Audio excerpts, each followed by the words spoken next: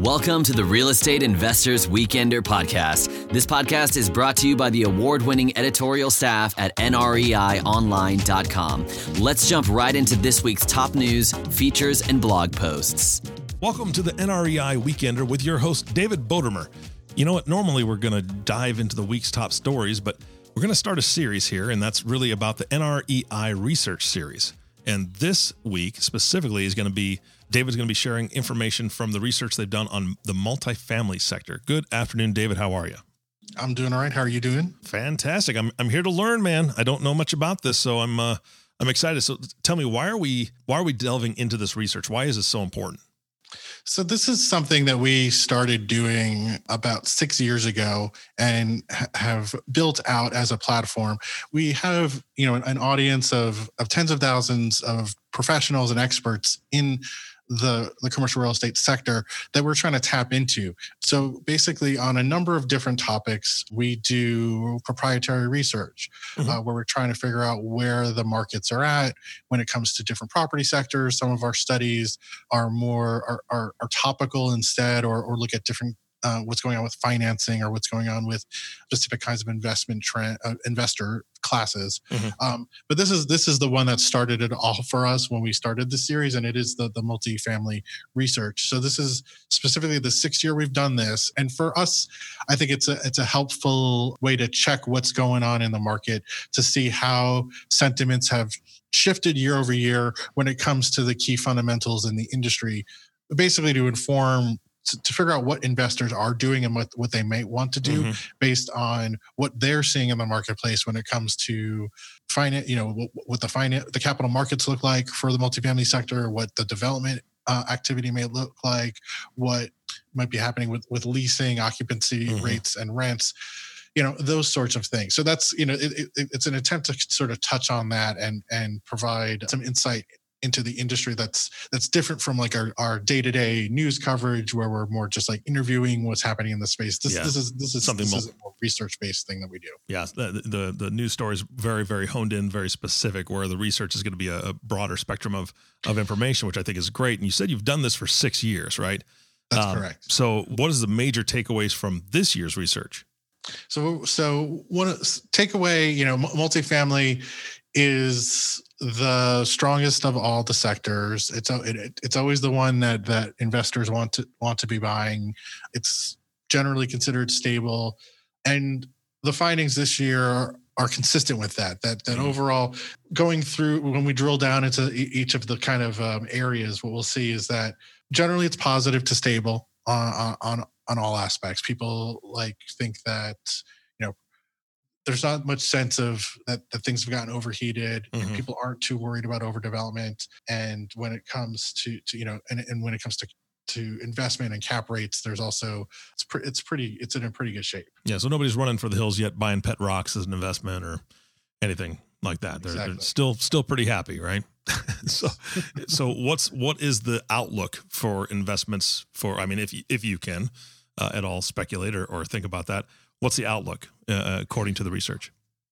So when it comes specifically to investment, what we are seeing, or what the respondents are saying, is they expect that cap rates specifically will increase, but the sentiment on that has moderated quite a bit. Whereas in the past couple of years, there was just, given that people thought interest rate, in a rising interest rate environments, cap rates tend to also rise. Now we've gone through a long period of those interest rate hikes. There's less expectation that interest rates are going to go up. So in concert with that, along with, I think, the fact that people think that the sector is pretty safe, now only about half of the respondents think that cap rates are going to rise in the next 12 months. Instead, more like 30% think there'll be no change, and even about a fifth think that cap rates may decrease, which hasn't been something that we've seen in a while. So whereas like a year ago it was more like 70% where we're saying that cap rates are going to go up, now this year we're more like 50%. So it's a pretty big swing when it comes to expectations on cap rates. Similarly, when we asked in terms of investment, we asked them, whether they plan to buy, hold, or sell. What since we are talking to investors, and we do ask for people that are specifically invested in multifamily. So what are you going to do? And what we found this year is that the percentage of people that said they want to hold was 47%, nearly half of respondents. That's actually the highest percentage we've had say that in the the survey. Because in the past years, it's been more bullish towards like, we want to buy. Mm-hmm. And so, like there was a much more sentiment, like you go back to our first survey, 55% of people were like, we want to buy. Only a third were saying hold, and only about 10% said they wanted to sell. I think so basically, I think what that speaks to is that people like multifamily, they want to hold what they have, not necessarily be as aggressive buying. Although overall, the sentiment towards buying was still about 40%, and then only about 15% say they want to sell. So I think when you kind of put that all together, that 85% combined say they either want to hold or buy, but most of that is hold as opposed to buy. So I think what that means to me is that people like the sector, they want to hold their assets. They're not necessarily looking to buy a bunch more multifamily. And that brings up the next question is, if they're not looking to buy, do you think there's a slowdown? Do you think occupancy rates, are they going down? Is it a concern that I like what I have now, I'm good, I'm safe, but I don't want to stretch myself, or what are your thoughts? Yeah, I think it could be, that it does potentially dovetail to what people think may be happening with fundamentals like occupancy rates. So specifically, that's one of the areas we ask about. This year, about half of respondents said they expect occupancy rates in multifamily to rise. Oh, really? So they're expecting, they are expecting occupancies to go up, at least half, but then that means the other half thinks they're going to decrease or no change. Mm-hmm. So, these are always like complicated sentiments to break down a little bit, because it's not like 90% of people think it's going to get better. It's more like, all right, 50% think, half of them think, okay, we're going to have fuller properties. But then another 20% think their occupancies are going to go down, and another quarter think no change. So to me, that adds up to that's not the most bullish sentiment you could possibly have. It's not like everybody's like, things are great, supply is great, occupancies, we still have rent, we're going to go from 95% to 96% occupancy. They may also speak to that, we're asking at a national level, and obviously real estate is always a local business. So it also could be a reflection that there's softness in some markets and not others. So somebody, in a softer market may be telling us it's going to decrease, whereas somebody in a stronger market telling us it's going to increase. So there's one sort of piece of context to think about with these answers as well. Yeah, it seems a little odd. I mean, quite honestly, I don't mean to cut you off, but it seems a little odd if half of the people think that occupancy is going to go up, and then even another quarter of them think it's going to stay level, that the trend this year flipped from the previous 5 years, and it's more of like, I'm going to hold, I don't want to invest more. If it seems like a decent part of the percentage says, I think occupancy would go up, you'd think there'd be an opportune time to get something if they're going to be able to fill it. But then again, who knows? I mean, like you said, it's different parts of the country that completely could skew the numbers in one way or another, depending on the local area. Right. But speaking to the overall, I know this research goes out everywhere. Does any of the research really address how the market feels about how much development is occurring? Does it reflect that or show that at all? Yeah, that is another question we ask, since an experience in a lot of previous real estate cycles is always overdevelopment. You get to the point where people are building too much supply, suddenly too much vacancy, drives down rents, not fun for everybody. It's always interesting to see how conscious the market is of the potential risk of overdevelopment. So in this year's survey, and so on this front, I think there's good news, because only, while that sentiment is out there, it's only 35% of respondents said that they think there is too much development happening. Last year, for context, that number was 43%. So we've never had it be more than half of respondents in the years that we've been doing saying that they think overdevelopment is occurring, but we had seen that number go up a bit in some of the years, and this year it came back down. Conversely, 38% then say that the right amount is occurring, and even 15% say that too little is occurring. And then there's a chunk that say they don't know. But the major takeaway is that in terms of being a proxy for concerns about overdevelopment, the concerns have dropped a bit from where they were a year ago. So I think that to me is a positive takeaway from this year's numbers. Yeah. And that's, I mean, development, occupancy, everything goes hand in hand, leading right to my next question. What about rents? How are they doing? Are they sustaining? Are they going down? Are they going up? What's the trend going on? So on rents, again, sentiment got more positive than it was a year ago. This is one, looking through the entire history of the survey, rents have been going up consistently every single year. And the people that expect them to go up in the next 12 months has always been like 70 to 80% of respondents have said that in most of the years that they expected rents to continue to rise. Mm-hmm. We would usually get like fewer than 10% saying that they expected rents to decrease. So always there's been a consistent expectation that looking forward over the next year that rents are going to go up. But then a year ago, it was only 2/3 of respondents said they were going to increase. So as opposed to previous years where it had been 75%, 80%. So while 67% is still, pretty strong sentiment that rents were rising, it did seem like potentially there might be some softening. The good news is then now in this year's survey, the number went back up again, back to over 70% of respondents saying they expect rents to increase in the 12 months. So I think it dovetails with the previous answer that they had about development. Concerns about overdevelopment have gone down. Concerns about rents possibly flatlining or falling have also gone down. So but on both of those issues, in terms of the fundamentals of the sector, there's more bullishness than there was a year ago. Mm-hmm. And so combine occupancy rates, development, rents, that's gives you a sense of what people think of the income stream of the property is going to be, that then should give them a pretty positive feeling in terms of the outlook for investing in the sector. Yeah. And shifting gears just slightly here, and again, I know that you guys do a tremendous amount of research and you do fantastic work. I know a lot of people count on it. So what's the state of the capital markets for the multifamily sector? That's the other piece when it comes to investment is, how you may want to invest in the sector, but how are your capital sources? Are the lenders, are the equity providers, are they willing to also, do they share that outlook on the sector? So the news on this front is also good. Overall, people are reporting that the availability of debt and equity has not dramatically changed very much from a year ago. So those capital sources are still out there. And in fact, even for, so about 50% of respondents for both debt and equity say that the amount of capital available is the same as it was a year ago. So people are not pulling back.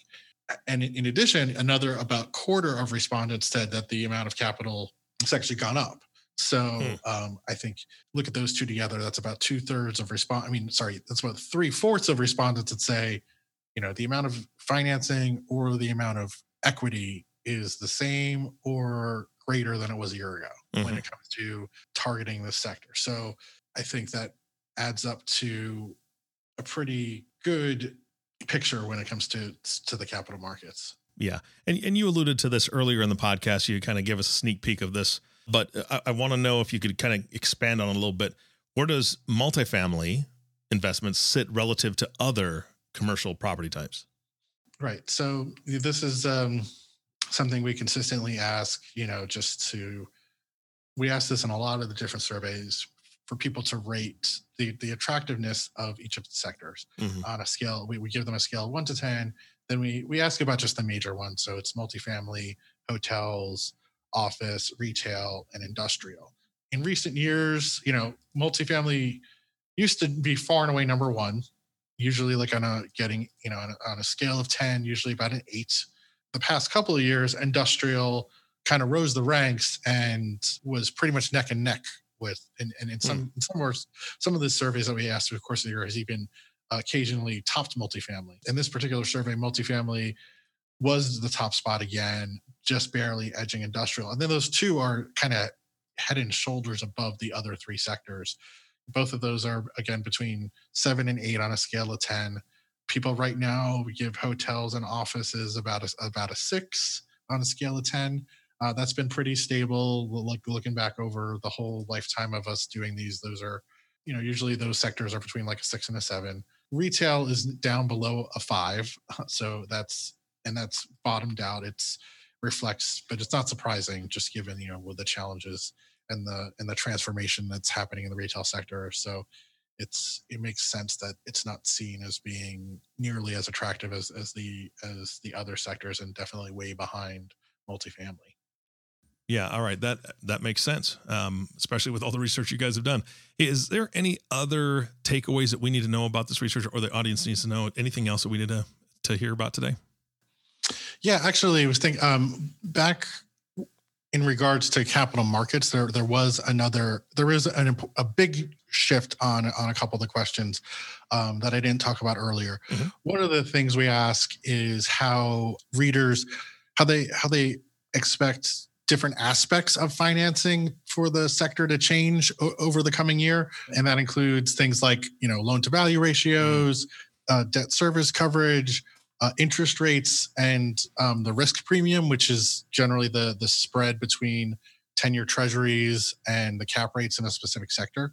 A way to capture how much risk is inherent in investing in this versus, buying a stable bond. Some of those numbers shifted quite a bit. And I think it makes sense, but it's all relative to what's happened with interest rates. For years and years, everybody, we were in the record low interest rate environment. Then, so everyone had building expectations that interest rates would go up. But now they have gone up. So, I think for a while it wasn't a particularly interesting question, because every year we would ask, do you expect interest rates to go up? And literally 90% of people were like, yes, of course, they're going to go up because they're at like 0. Yeah. So now I think the question has become more useful, because now we've gone through those interest rates going up. So now it becomes a question of, how much more are they going to go up? And now you start to see some real uncertainty in the market around that. Mm-hmm. So whereas in the past we're looking at, everybody's expecting to go up. Now I think there's sort of there's a split in the market as to where people think they're going to go. So only 45% now think they're going to keep going up. Another 45% think we're done with the interest rate hikes and they're going to be flat. And now even 10% think we may start to see interest rates go down again, which in past years, it was more like 90% think they're going to go up, 10% think they're flat, and like nobody. They're at 0%, they're not, or whatever, or effectively 0%. Nobody thinks they're going to go down. So, I think that could then relate to when we were looking at why would people want to hold, in addition to the fundamentals, it's this, okay, if you don't really know where interest rates are going, which it seems like there's less certainty in the marketplace around it, then you may want to just stand pat on investment until you have a better read on that, because it's going to affect, your future investment. In terms of that other category, the risk premium, whether they think the spread between cap rates and what you would pay for treasuries, where that's going. In the past, a lot of people expected that to increase, that measure of risk to increase.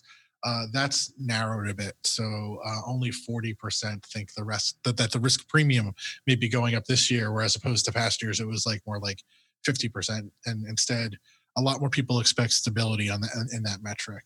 The other two, the LTV ratios and the debt service coverage ratios, which are dictating how much, the financing terms, there people expect there's a pretty large consensus that that's not going to move very much. So your financing terms might not change, and how much you're allowed to borrow, and how, what your debt service coverage ratio, those may not shift, but the variables may be come down to interest rates, which then will have a knock-on effect on investment itself. Mm-hmm.